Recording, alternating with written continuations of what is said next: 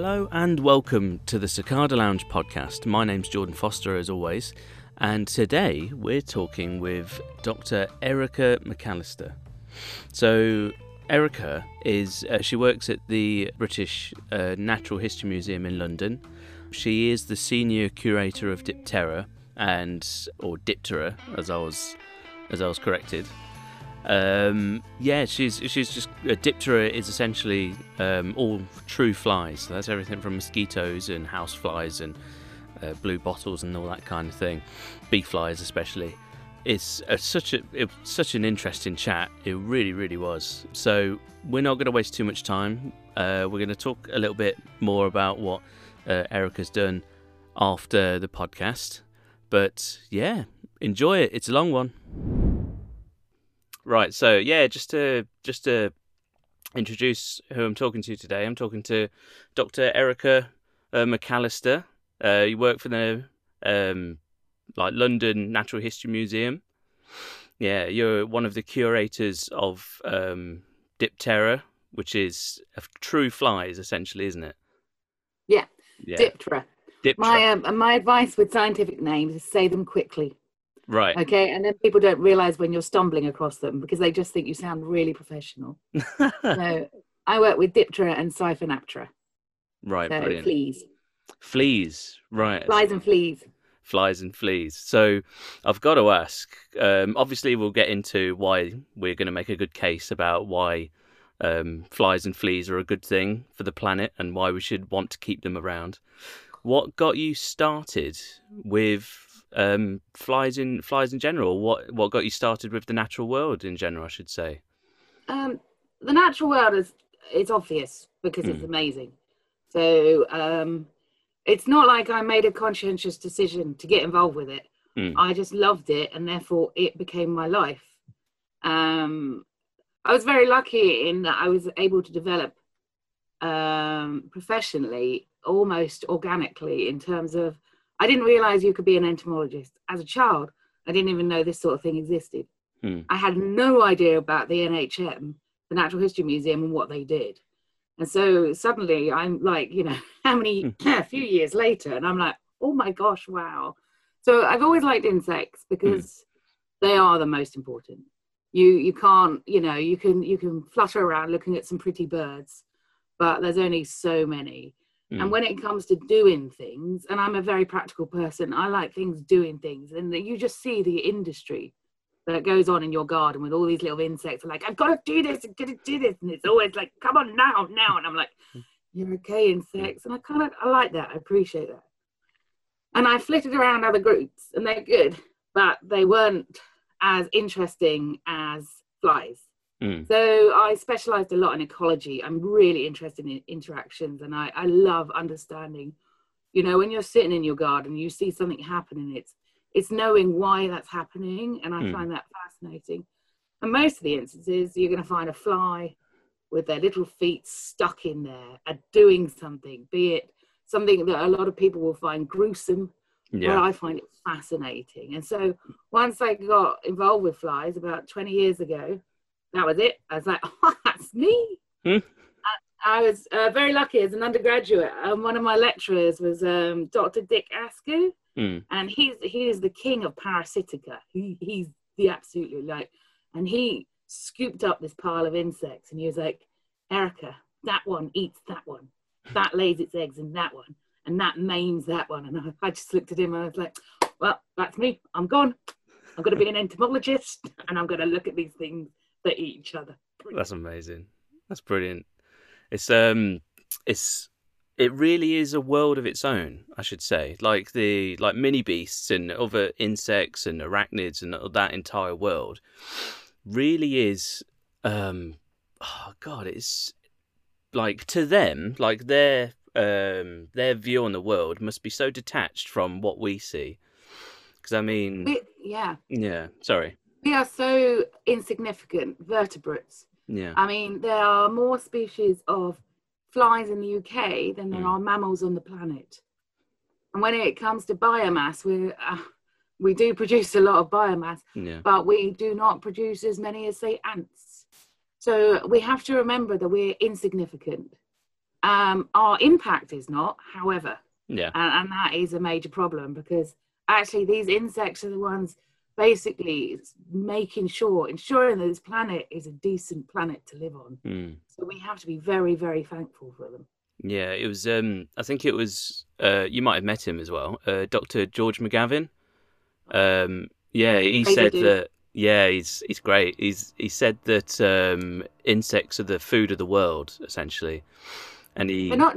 Yeah, they're not just the food of the world. They produce the food of the world. Yeah, flies are basically the only things that pollinate chocolate. Yeah, the cacao beans. Yeah. Yeah, you get rid of flies. I mean, I don't mind, because everyone knows I hate chocolate. The irony there, these biting midges, that family are the ones that pollinate this revolting food source for you. Yeah, and that was why it's been so unsuccessful to be able to grow cacao beans in the rest of the world. I think there was only one successful plant that managed to be grown in the UK, I heard, and that one. They made enough cacao beans to provide for one really, really tiny bar of chocolate, and they gave that to the Queen. Was that the story? I don't know, but it wouldn't surprise me. Yeah. I mean, the cacao is I describe it as the panda of the plant world. It's really, it's just genuinely quite crap at reproducing. I agree. It's all lots of excitement. And if you see the midges, they're minute. They look like a jar of full stops. Right. And then they need to be this small to enable them to get around the most stupidly complicated insides of this plant to pollinate it. Yeah. And we come along with our ignorance, and we're like, yeah, we can just do these monocultures of it. And it's like, no, you've got rid of the adult habitat. You've got rid of larval habitat. Just like we need to understand more about the flies and their ecology to understand our food sources. Yeah, totally agree. So there's all kinds of different animals that fall under Diptera, as you say. Yeah, I've got it right this time, Diptera. That includes things like mosquitoes, right? Yep.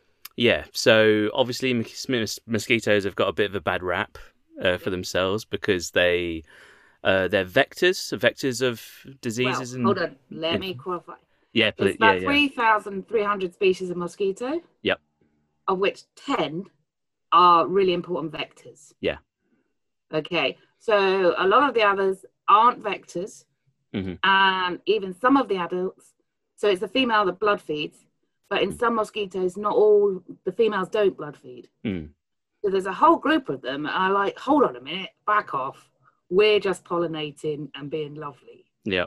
So yes, now the mosquitoes, you've got to think about it. They're being manipulated as well, and I feel, it's these poor mothers, driven to ensure that they have the best offspring ever, and that's why they want the blood meal, because it's the most nutritious. And the viruses, the bacteria, little tiny worms have manipulated these hosts to keep attacking us and going for more and more blood for their own nefarious deeds. Yep. So you think about the Plasmodium, malaria. So this causes a change in behavior in mosquitoes, making them feed more viciously, more ferociously. And so they have manipulated these vectors and thus manipulating humans for a long, long time. So I don't necessarily want to get rid of mosquitoes. Yeah. Even those 10 species, I may be tempted with those 10 species, but I do want to get rid of the little organisms in them creating this sort of behavior. Yes, yeah. That's actually what I was going to be driving to. So there's all kinds of different technologies these days, like Cas9 and different gene editing technologies that you'd probably know this much better than I do. But there's this instance where you could alter the DNA of, say, one mosquito species, and then that mosquito species goes off into the wild, and because of its unique DNA structure, it's more resistant or completely immune to, say, contracting malaria. So then that unique aspect of that particular mosquito jumps between generations, and then over a few generations You've got loads of different mosquitoes that are quite resistant to catching malaria, and then eventually malaria doesn't exist within that species. Is that something that you're familiar with? That I see is the most ideal way. Now, there's various problems with that. Identifying what species are to start with is number one. A biological definition of a species is a bit loose and flexible when it comes to insects in many ways, because we don't know, and mosquitoes. So, Aedes aegypti, Anopheles gambii, that's the big malaria one, has actually, I think, 7 species within that complex. So they're morphologically alike, but they have got different behavior responses, and they have a different propensity for carrying malaria. So some won't bite humans. But if you do this gene manipulation and you ensure that it's inherited resistance, which I think is good, I think this is way better than trying to eradicate a species of mosquito. Because what you're doing is you're not creating an ecological gap. So if you got rid of suddenly the Anopheles gambii, suddenly other mosquitoes are like, woohoo, look at this environment. Look at all those humans, they're going to get attacked. And the malaria is like, do you know what? We're just going to skip to that one. Yeah. So it's really important that we kind of don't get rid of them. And then say, I'm sorry, humans, you're going to have to be bitten still. But then we just create something that ensures that they don't get plasmodium. Yeah, no, I totally agree. I just remembered the name of the gene editing software. It's CRISPR, isn't it? Yeah, CRISPR. When CRISPR came out, everyone was a bit like, ooh. And some of the applications are very interesting, but it does, and I don't know enough about CRISPR. It's a completely like, whoa. But it scares me slightly that we're going to be manipulating without truly understanding the consequences, because we don't know enough about the genes themselves. I mean, when we started, nearly 100 years ago, looking at genes and things like that, but we still properly, like Drosophila, we've been working on for a long time. It's the best model organism. Obviously, it's a fly. And we still are still many new novel things that we're understanding about this fly. So when we move across to other species, it's a little bit eek. Yeah, no, that's my technical summation. Eek. It really I won't is. be on any government advisory panel. What do you think, Erica? Eek. Yeah. It's gene editing software and gene manipulation in general really is a genie let out of a bottle, I suppose, isn't it? Because when you release that hypothetical mosquito that is resistant to malaria into the wild, you can't get it back. So, and that could mean all kinds of ramifications, really. Yeah, because humans have a really bad track record at releasing things into the wild without understanding them. And, it's like, hello, let's look at Australia, what we did there with so much of the native fauna. Ridiculous. And it's just like, you just look at the failure at biological control around the world, and it's like, oh gosh, this is even little things. This is not a huge, big thing. Yeah. I mean, something has to be done. The impact of millions of people every year. They can't sit still, but I've just noticed a massive spider. Can you identify it? It's a cellar spider. Ooh. You know, the ones with the little black legs, black knees. Right. It's really cute. Little female. I don't know how she got in, but she's quite happy. Fine. Being distracted by spiders. Yeah, no, I know. It's just there, so I'm really sorry about this. I'm trying to concentrate you. I really am. I'm really bad in pubs as well, because I'm like sitting talking, and I'm like, and my companion's like, you're not paying any attention. Like, no, there's a fly. I'm just trying to figure out what it is. Yeah. Oops. No, I think I'm the same. It's I nearly sat on a woodlouse eating spider actually yesterday, and that would have been very painful. Did you? I've just been tweeting about the woodlouse eating spider. Oh yeah. Because the Cambridge Press did a little article about a woman who found one and how it was a monster, a demonic creature. Monster. And I'm like, oh, it's arguably one of the most attractive spiders we have. Yeah. Beautiful. I would give anything to see one of these.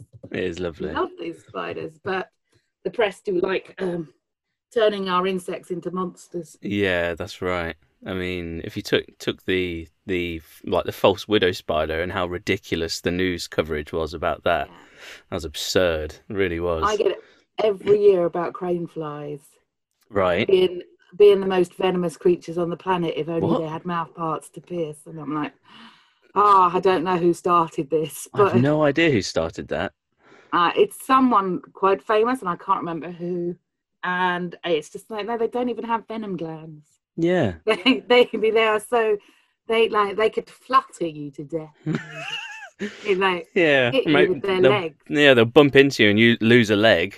I know. I've seen them flying around with like 2 legs, and you're like, Yeah. oh God, you poor things. Yeah, I know.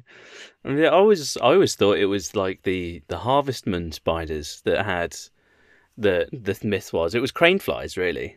Crane No, flies. the problem is this is where common names is a problem, Yeah. because you've got that lady over there. She's Uh-huh. called the daddy long leg spider as well. Hmm. Then you've got the harvestman spiders, and then you've got crane flies, Hmm. and these were all called daddy long legs.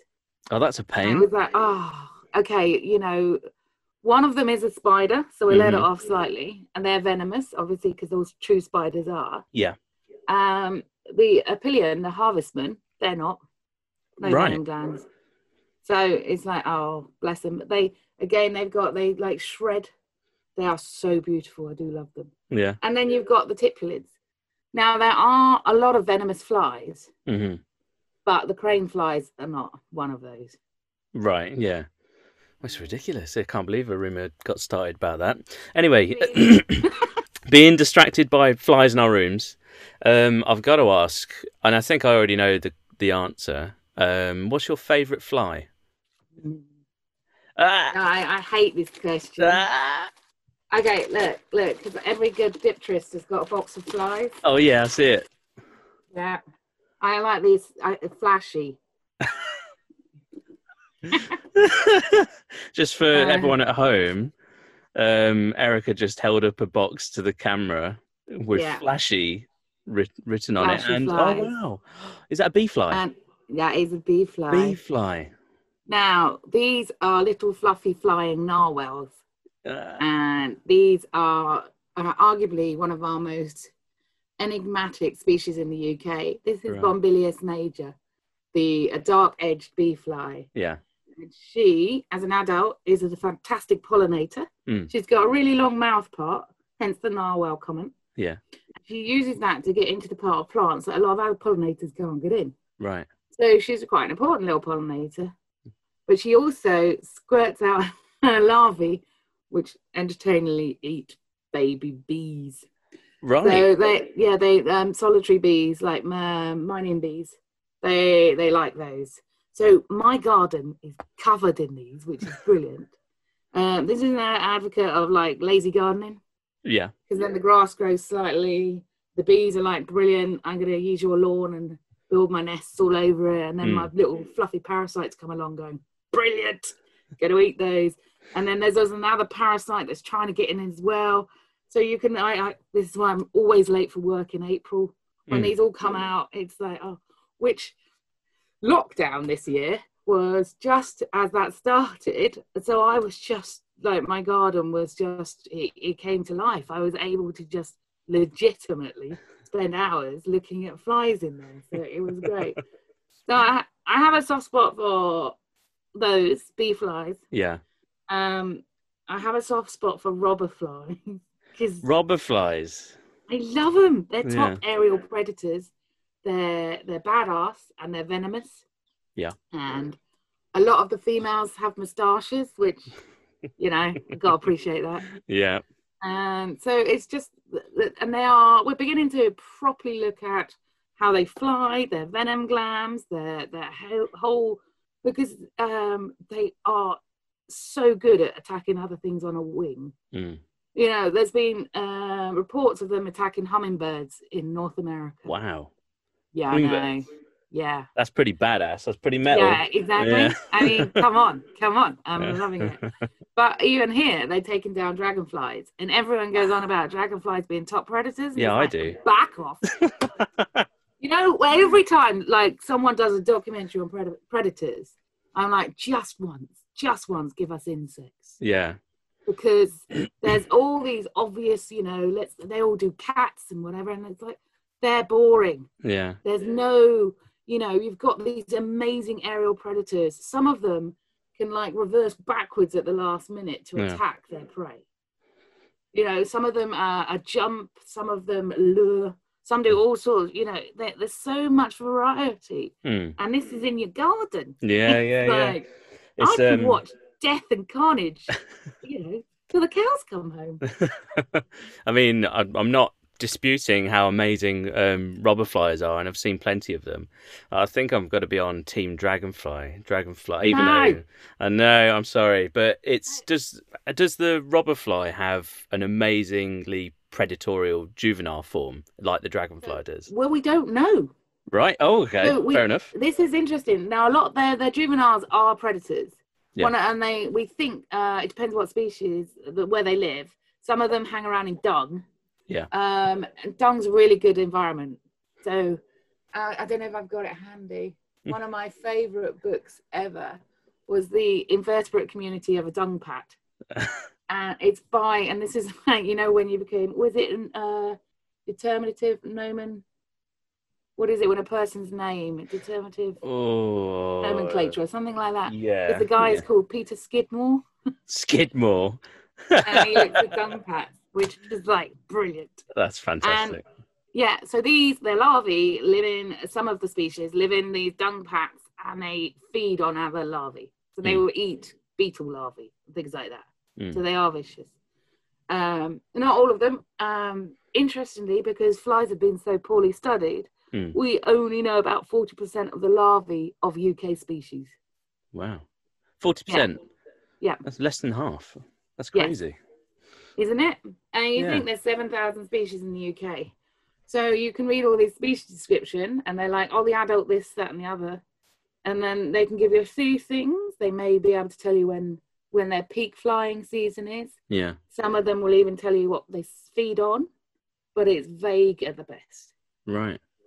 And these are even like our most enigmatic and important species. Like the hornet robber fly, Acilius crabroniformis. Right. She's beautiful. I've never seen her in the wild, which is really irritating. Yeah. But her larvae, we don't know much about. We know they're associated with dung. We don't know whether they're in dung, they're feeding on, whatever. Yeah. And so, you know, this is a really important species. Yeah. And we just don't give them the same credit as we do other animals.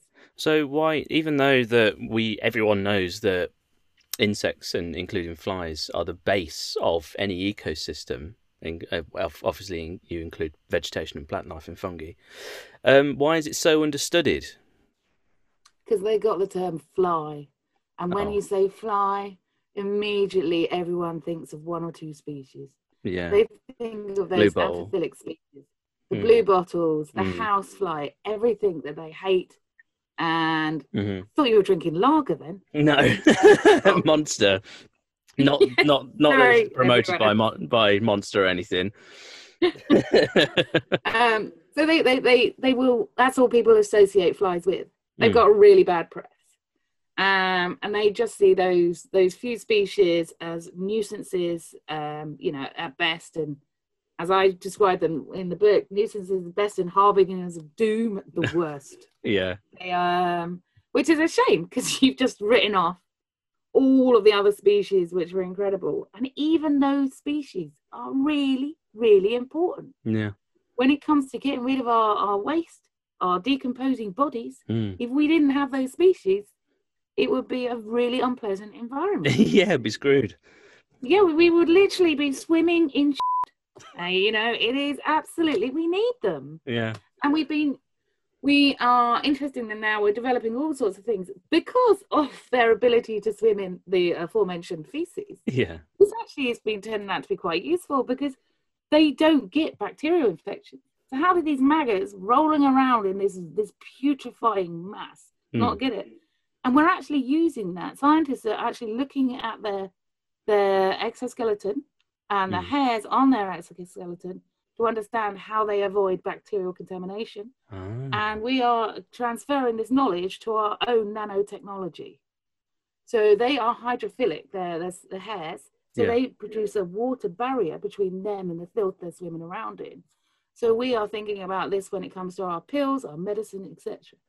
So Right. even their very behavior is actually turning out to be quite fantastic for Yeah. us. So you could potentially create a really good antibiotic from studying larval form So flies. one that doesn't go off, one that's not able to, we think about how the shelf life of some of these, if we can ensure that our products aren't going off. How cool is that? That is really cool. Yeah. See, maggots, amazing. Plus, they're really good detectives. That little green bottle, it's been there for thousands of years, solving crime. Yeah. They've been they've been doctors as well. They're getting rid of gangrene. They get rid of type, MRSA. They munch themselves down on that. It's just like these little maggots are getting a lot of crap and then dealing with a lot of crap, as it were. Yeah. I just think they're fascinating. I remember watching one of your seminars a couple of months ago, and you referred to Genghis Khan using maggots to be able to get rid of rotting flesh and things like that from wounds, and the guy was an enlightened dude. Yeah. Apart from the marauding across the Asian plains and destroying loads of people and killing and all sorts of carnage, when it come to understanding maggot behaviour, he was amazing, and he would carry pioneer. wagon load of maggots to help his soldiers. Yeah. And it took like the American Civil War for it to become popular again. It's like, the guys realizing that these maggot infested soldiers are actually doing better than the ones that weren't, because they were getting rid of this necrotic flesh. Love maggots because you get to use all these wonderful words. Necrotic. Necrotic flesh. It's like, yay! This is what Saturday mornings are designed for. And so, and there's all sorts of. There's some really even I had to admit there's some stomach churning stories of early experiments. Go on then. Go on. Live. Well, there's this doctor in America, and it's in the next book, so I'm not going to tell you all of it. But he did loads of experiments, but he didn't sterilize the maggots to start with. So growing them on feces and then giving them to patients. Oh my God! Right? Okay. Yeah, that didn't work out well. Yeah. So you'll be glad to know nowadays, because you can get maggots on the NHS. They're all sterilized, and they are perfect. They come in like little tea bags. They look amazing because apparently humans are a bit sensitive if they see maggots crawling across their flesh. Yeah. This way you don't see them, but their mouth hooks are able to come through the leaves, as it were, through the holes in the bag. Yeah. And actually attack this rotting flesh. Wow. And they release a enzyme which stimulates skin growth. So a wound of someone who's had maggot therapy looks so much better afterwards than one that's just cleared up naturally. That's brilliant. I know. And we can get it on the NHS. I'm so looking forward to the time I split myself open. Like, yay, look, I got maggots on me. Like that song that never made it. Yeah. People deliberately, people that study insects deliberately self-harming just so they can have maggot therapy. Well, people do love to get a botfly, because that's another maggot growing inside you. Oh. And there's like a badge of honour when you've had a botfly. Have you got this badge of honour? No. Yet. The editor one of the editors of BBC Wildlife magazine dropped me off a botfly once at the museum. He turned up at the visitor entrance, and his wife had contracted it in their honeymoon. Oh wow! And she didn't want it. So anyway, it's in the museum now, which is quite sweet. That's brilliant. Oh wow! No, it's if there was a case for anything, going back to making a case for flies, the fact that they're the beginning, like the beginning of a food chain. They contribute to that base, like the bottom deck, like the bottom part of a house of cards. And not only that, but they can contribute to new antibiotics, new medicines, new trauma treatments, like we've just been talking about. The mosquito mouth part. Yeah. Oh yeah. That's comprised of about 6 different parts to make up this kind of needle that is injected into you. Now, this needle is not a solid needle that we think of when we have our injections. It's able to be manipulated. So what she does underneath the skin is the needle moves around till it finds the best source of blood. Wow. Now, what crazy scientists are doing now is mimicking that. And we're developing these smart needles that can be moved around. So when we're having operations, they can avoid sensitive tissue. Right. See, how cool is that? So this thing... Like a hypodermic silly straw. Yeah. And it injects in it as well. You've got, because it's injecting into you at the same time, it's releasing this enzyme, which is numbing your flesh. And that's a tiny little bit of venom if you think about it. Yeah. We're thinking about the components of that and how we can use them. Because obviously most people don't realise when they're being bitten. They realise afterwards when they have the histamine reaction. And so we can think, hold on, how can we use this thing that we don't like to actually aid surgery?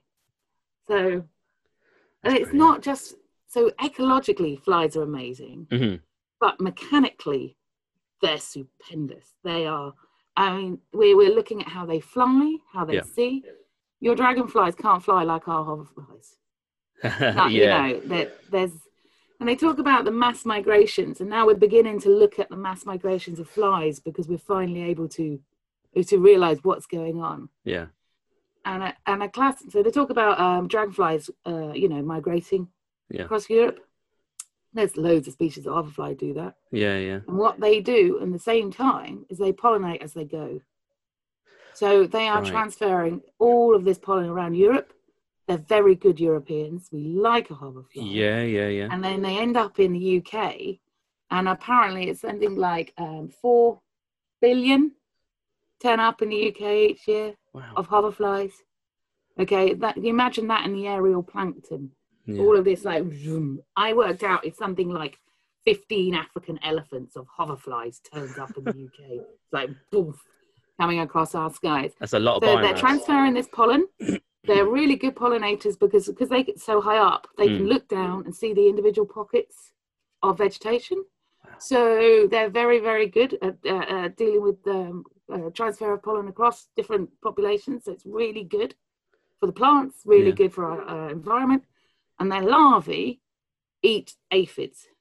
Yes. So when they turn up here, these little maggot-munching beasties are fabulous.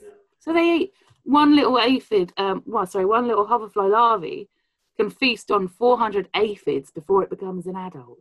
Wow. I know. It's great. When I find them in the garden, I go and find the aphids. Feed it to them. Yes, feed the aphids. It's fantastic. Like lions at the Colosseum. But well, they rear up when they're feeding. Oh. You know, so this flailing little aphids like releasing pheromones. Run, my sisters, run! And the sisters can't figure out what's going on because the pheromones are going straight over their heads. It's it reminds me of like an antlion almost, like reaching up and snaring something above it. Big jaws. So there's a Diptera equivalent. We call them worm lions. With you name it, mate. I can raise it with a fly.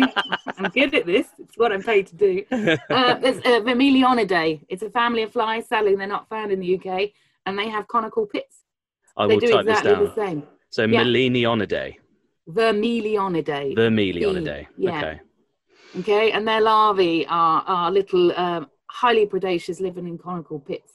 Wow. And not only do they live in conical pits, there's some horsefly larvae that parasitize these pits, like hyperparasitize. They live alongside, so they eat the remains that this other fly isn't eating. Right. So there's a lot going on in the...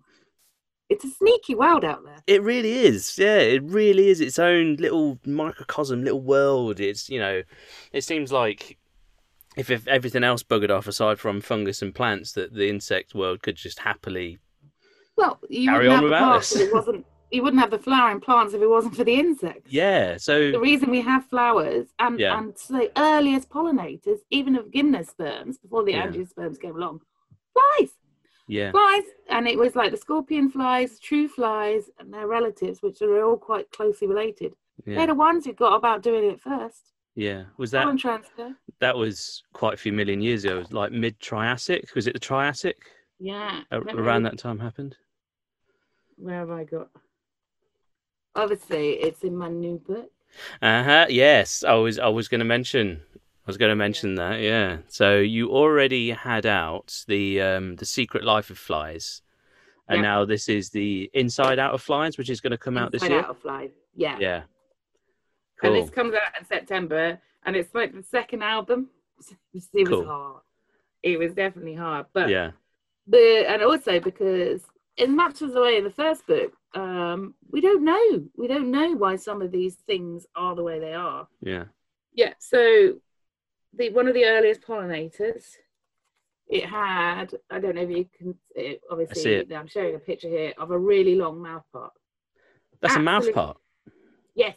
I thought it was an ovipositor. I didn't know that was a mouth part. No. Right. So it's a really long mouth part, and so this it's extreme. In fact, so this was it came out millions and millions of years ago. This fly, I can't find where it is now, but so you know we've been, and a lot of them have been developing these massively long mouth parts. There's a fly called Longirostris. You can see where the name indicates. Yeah. And it's the equivalent is me having a tongue 6 meters long. Right. That's how long the mouth part is in comparison. That's a long So tongue. a lot of them are guild pollinators as well. You get rid of these flies, and you get rid of the plants Right. that connect with them. Yeah. Oh, that's mental. So we just we just touched on a decent a scientist that had a sense of humor for naming flies. What's the best Latin name that you've got for flies? Okay, and I do this at the end of my book because Diptera is a bit weird. There's a guy, Brian, fly guy in Australia. He's like my fly husband. You'll understand. He's just a dude, and he's just named. They've just named some more flies a robber fly after Deadpool because it looks like it's wearing a white and black and red suit. Yeah. He also named the Beyonce fly because it's a horse fly with a golden bottom. Right. But there's the Schwarzenegger fly, the Arnoldi. It's a tiny. It's about 1 millimeter in length. No, it's not even that. It's smaller than that. It's ridiculous. Yeah. But it's got really good muscly legs. So they named it after Arnie. He liked that. There's the longest fly name. The longest scientific name of any animal is given to a fly. Oh, really? Of course. Yeah. And just talk amongst yourselves while I find No worries. Yeah. When does this new book actually come out? While you're finding that, it comes out next month. Next month, brilliant. Yeah. Right. So it comes out beginning of September. Fab. It's it's small. Yep. Hopefully it's okay. It's really complicated because I don't know half these principles. I had to think about physics and mechanics and all of that, and it was like, gosh. Yeah. So trying to get my head around a lot of this was interesting. I thought us biologists wrote complicated papers, but the jargon associated was like, oh god. I'm like, God, I'm really happy with my fly world. Yeah. Because of these, you'll never be bored. Well, and that's another thing. Yeah. What it's interesting is how much we don't know. I mean, we are going to have to keep learning more and more. So that I'm working on describing species. Mm-hmm. I have to sadly go to the Caribbean quite a lot too. Oh no! How terrible! Yeah. And I should have been there this year, and that's a real sad thing. But just on houseflies alone, I've got a drawer here, and we have 30 new species to science. Wow. Yeah, that's just houseflies. Just in that drawer. Right? These are one of the most described families in the world. Yeah. And yet, just to show. Next, I'm going to move on to some tachinids, which are parasites. That's another family. We've got new species of those. It's like, you know what? Every time I collect in this country, Dominica, where I am, likelihood is I'm collecting things that have not been described to science. Right. So we haven't even got their names, let alone understand their ecology. Yeah. So there is so much that we have to get our heads around, and we have to do this quickly because we really are affecting the planet. Yeah. And if we want to look after it, we've got to know what's there. Yes, exactly. Yeah. So if we want to, like we've been talking about, if we want to have a chance to be able to find these miracle cures, essentially, in different treatments and different antibiotics and all these things, we really have to protect for all animal groups, including flies. And we just got to get over this whole idea that flies equals bad in some way, because it really doesn't. It's we wouldn't have the world. The Egyptians had an amulet for when their soldiers were very tenacious of a fly. Yeah. Because it was seen as a reward of their character, their perseverance. Yeah. And it's like, yes, this is what we need. Yeah. So you think about, what is it? 1 in 4 products in our chemist is from the Amazon. Now, what pollinates those trees? What pollinates those plants? I wonder. You know, you've got, and how are those ecosystems maintained if it wasn't for a lot of these creatures? Yeah. You may again hate all the mosquitoes, but just because they're larvae, there's so much of it. Yeah. It is so dependent for waterfowl. Yeah. All those bird lovers, they gotta love my insects.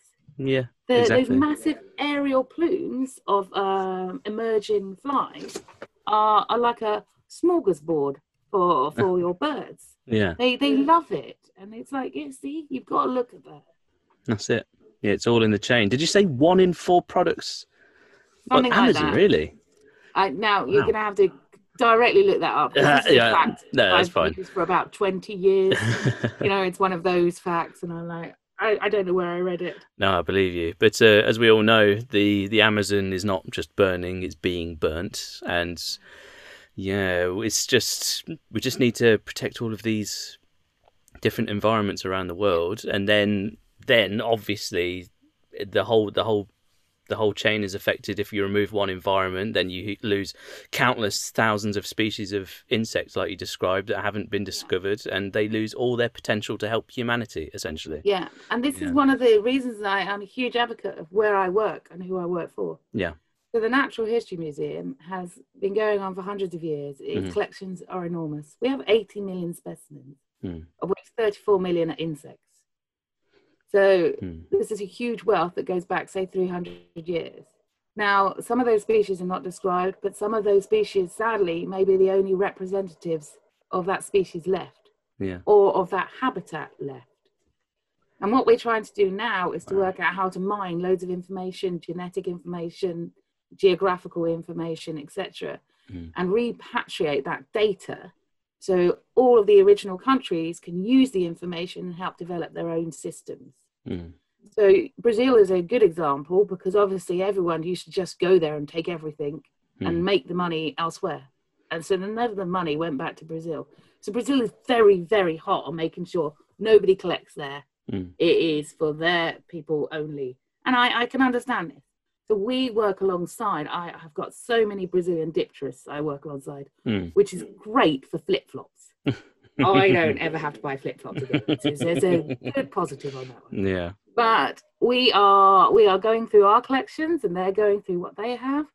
And we're able to produce really good papers on what is going on, what is happening, what species are there.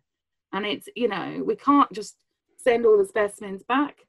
That would not be logical in any way. And so we can work on how we can actually help each other get the most out of these specimens. Yeah. I'm working on a project with mosquitoes from Africa of Anopheles gambii and Anopheles fenestus, which is the second biggest malarial mosquito. And fenestus has about 11 within that species group.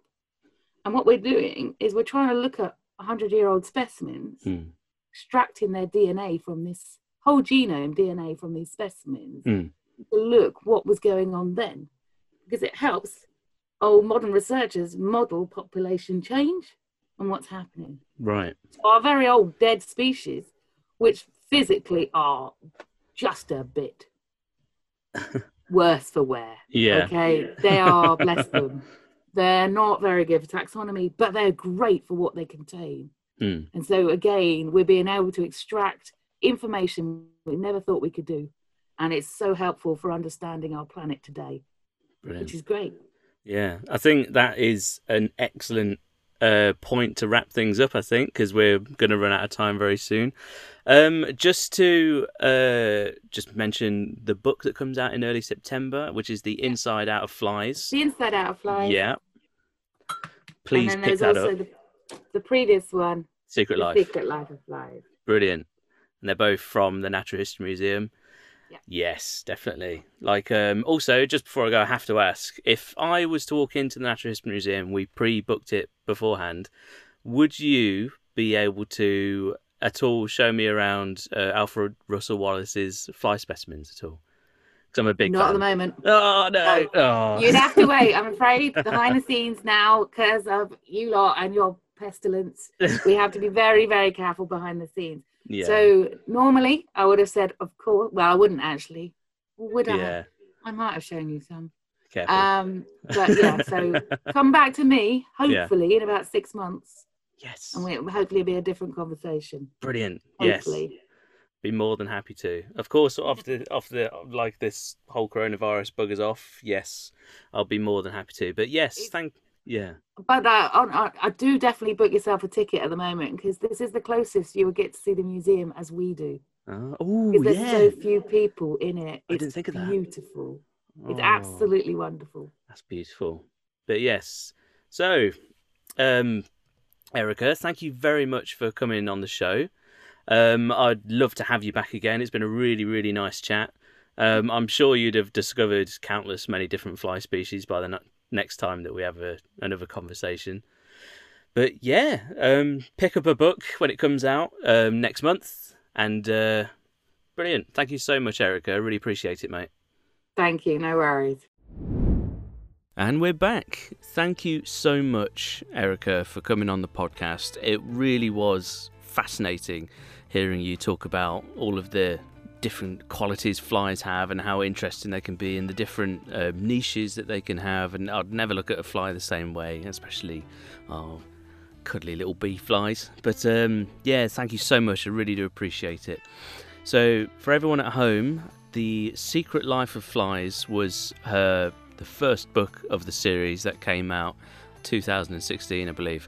The next one, as we talked about, The Inside Out of Flies, comes out next month. So yeah, 2020 September. Do pick it up. It sounds like an amazing read. I can't wait to grab a copy. But yes, thank you again for coming on, Erica. I'd love to have you back. For all of you out there that want to follow what Erica does, you can follow her on Twitter. Dr. Erica McAlister's Twitter handle is @flygirlnhm. So that's capital N, capital H, capital M. So @flygirlnhm. So yeah, follow her on Twitter. She's constantly posting everything to do about flies and updates about the book. But yes, if you wanted to help the podcast in any way, please follow the Cicada Lounge on Twitter. You can check out who produced the Cicada Lounge, which is TYTO Productions, on tytoproductions.com. You've also got the Facebook page to check out as well. All of these get constantly updated with different episodes and different updates about what's going on and pictures and things like that. Please feel free to leave a review. That would help out the podcast a huge amount. Wherever you can leave a review, it doesn't matter if it's on Facebook or if it's on iTunes. It really does help out the podcast and just lets more people know what we're all about and generates a bit more traffic. So thank you so much for listening.